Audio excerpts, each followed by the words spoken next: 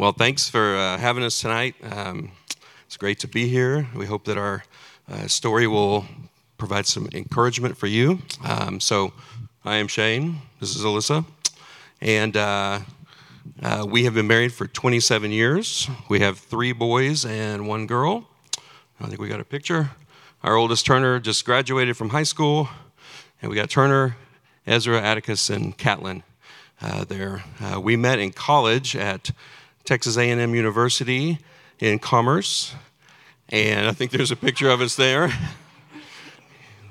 30 years ago. I looked a lot better back then. We dated for 2 years, and we were engaged for a year after that. And I was about to get real heavy here. During the time that Alissa and I were dating, my dad, who was a deputy sheriff, was shot in the head while serving a warrant. And I have a picture of him. That's my dad. He was a very cool guy. Miraculously, he survived, but he would never be the same again, and neither would I. And that was the beginning of significant struggles for me, struggles that later threatened to destroy our marriage. So our first years of marriage seemed smooth. We didn't have oneness, but we didn't know what that was or realize that we needed it. We were both children of divorce, so we really didn't have a godly or even a functional marriage as a model for us. I never separated from my family and prioritized Shane. Although we were both believers and had trusted in Christ as teenagers, we never connected to the body of Christ through a local church.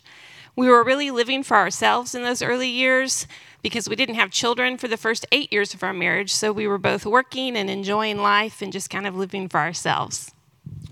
So just to give some more background for me, I did not grow up with my dad. He and my mom divorced when I was about 2 years old, and he worked in Arizona as a deputy sheriff for most of his career. I would only see him about once a year.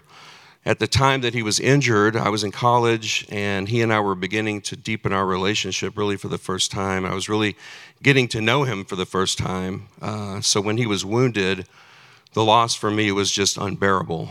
So about the 4th year of our marriage, I began to experience really deep depression. And along with that, I began to exhibit outbursts of anger and just had a lot of rage and pain.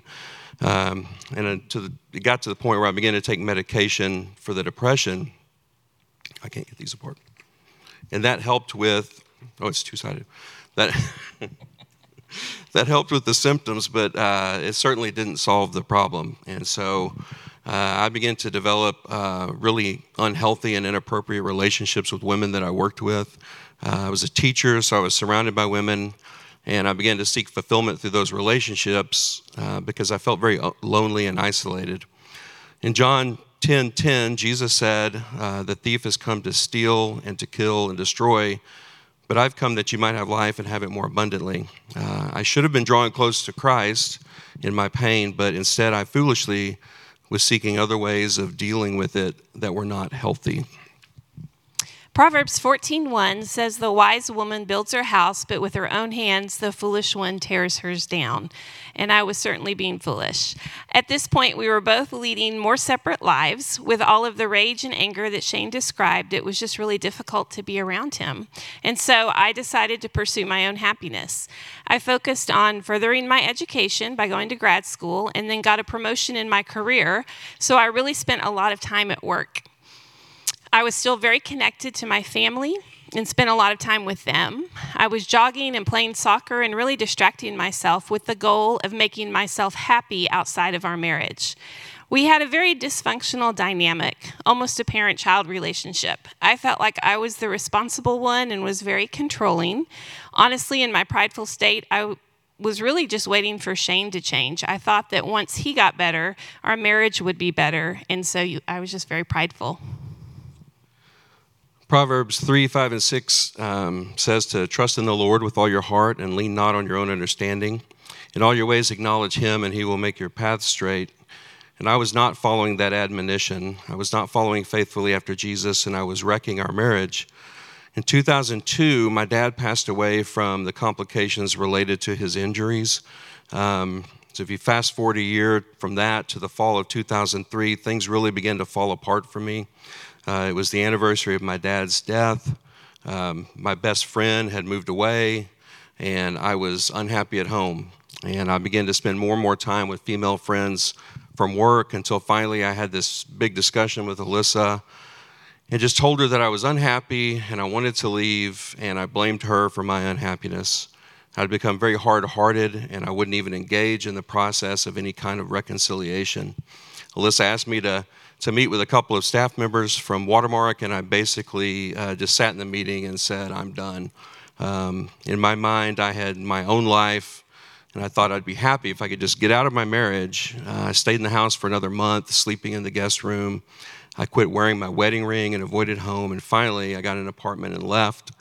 And I'd convinced myself that for once I was taking care of me.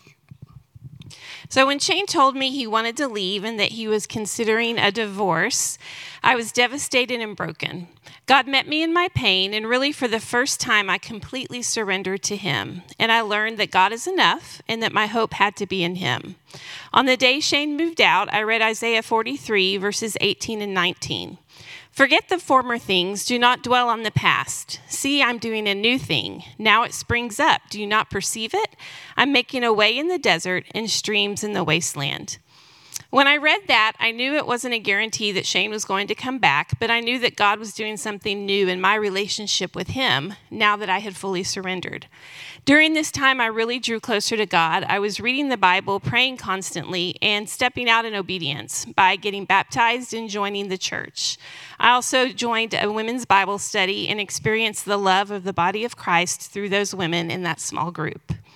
During this time, I was also meeting weekly with a believer who gave me wise counsel about loving Shane regardless of his response. She encouraged me to be a friend and a wife in a way I never really understood before. I was advised to make it easy for him to come back, which was very different than the world's advice, which was to change the locks, get his name off our bank accounts, and since we didn't have kids yet, divorce was not a big deal. I could just start over. Thankfully, through the biblical counsel I received, I tried to find ways to be loving toward him in our limited interactions. This looked like me sending him notes, letting him know I was praying for him.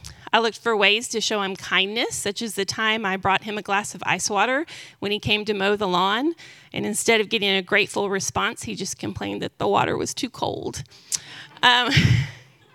By the power of the Holy Spirit, I was able to be gracious and kind to him despite his response. The Lord helped me to listen to his ongoing problems as well as the hurt I had caused him without bringing up my hurts or my needs, and trusting that God would provide the right time for me to share. Through my own grief, God gave me compassion for Shane's grief over losing his dad, and I was able to ask for forgiveness for not understanding his grief previously. God slowly and faithfully revealed my part in the demise of the marriage so that I couldn't blame everything on Shane any longer. Every response I had was not perfect, but through the Holy Spirit and the biblical wisdom I received, my responses to Shane during this time were very different than they would have been otherwise. It was a very painful time, but a very sweet time of trusting God, seeing his hand at work in our lives, and experiencing his encouragement that he was faithful to provide each day. Psalm 57:1 was a verse that I clung to during this time. I will take refuge in the shadow of your wings until the disaster has passed. I was so self-centered and rude in my responses to Alyssa's efforts at being kind, and she wasn't seeing any fruit from that, but I will say that it was worth it, and her kindness did make a difference in the long run, and God used that to help heal our marriage. So while Alissa was experiencing all that she just described, I just found emptiness and loneliness, and I discovered that my great plan for happiness was in reality just a delusion. I was still unhappy, and everything was just falling apart for me. My erratic behavior and anger and bad choices were hurting my reputation with people at work, and it was affecting my job. Yet in spite of all of that, God continued to pursue me. One night as I was lying in bed, miserable, the Holy Spirit brought to mind the parable of the prodigal son in Luke chapter 15, and I could very much identify with the son who took his inheritance and left home and then found himself with nothing, miserable and feeding pigs. But he came to his senses and realized that he just needed to go home. And God was calling me to come home too, not just to Alissa, but back to him also. So I called Alissa that night, and I asked her to go to a movie, and miraculously she said yes, and that really began the process of me coming back home. So when Shane eventually did come back home, it wasn't all fixed. I thought there would be some kind of moment where he begged for my forgiveness, and that didn't happen. But when he did come back home, our communication was still lacking. He had still not cut off the friendships with his coworkers. He wasn't attending church with me. So I had a lot of anxiety that he was going to leave again. I was reassured by Psalm 112:7. He will have no fear of bad news. His heart is steadfast, trusting in the Lord. And so I continued to trust God. What helped us in our reconciliation and what helped us to grow is, first of all, God changing both of our hearts and drawing us closer to Him individually. We were also invited to be part of a community group, and that group of other married couples really came around us and showed us the love of Christ. About a year after we reconciled, we had our oldest son, Turner, and having Turner really helped us to focus and be on mission together to raise him to know the Lord and to walk with the Lord. And that was something that really helped unite us and brought Shane back to church. Because of our struggles, we were invited to be part of Reengage, and God has used all the closed groups that we have led to continually strengthen and encourage us and help us to continue pursuing Christ and one another. Ephesians 5:25 tells husbands to love our wives just as Christ loved the church and gave himself up for her. It took me a long time to really understand that and begin to live it out. But over time, the Holy Spirit convicted me about areas of my life. And as I began to follow Christ more faithfully, I cut off those relationships with friends at work and really learned how to guard my heart.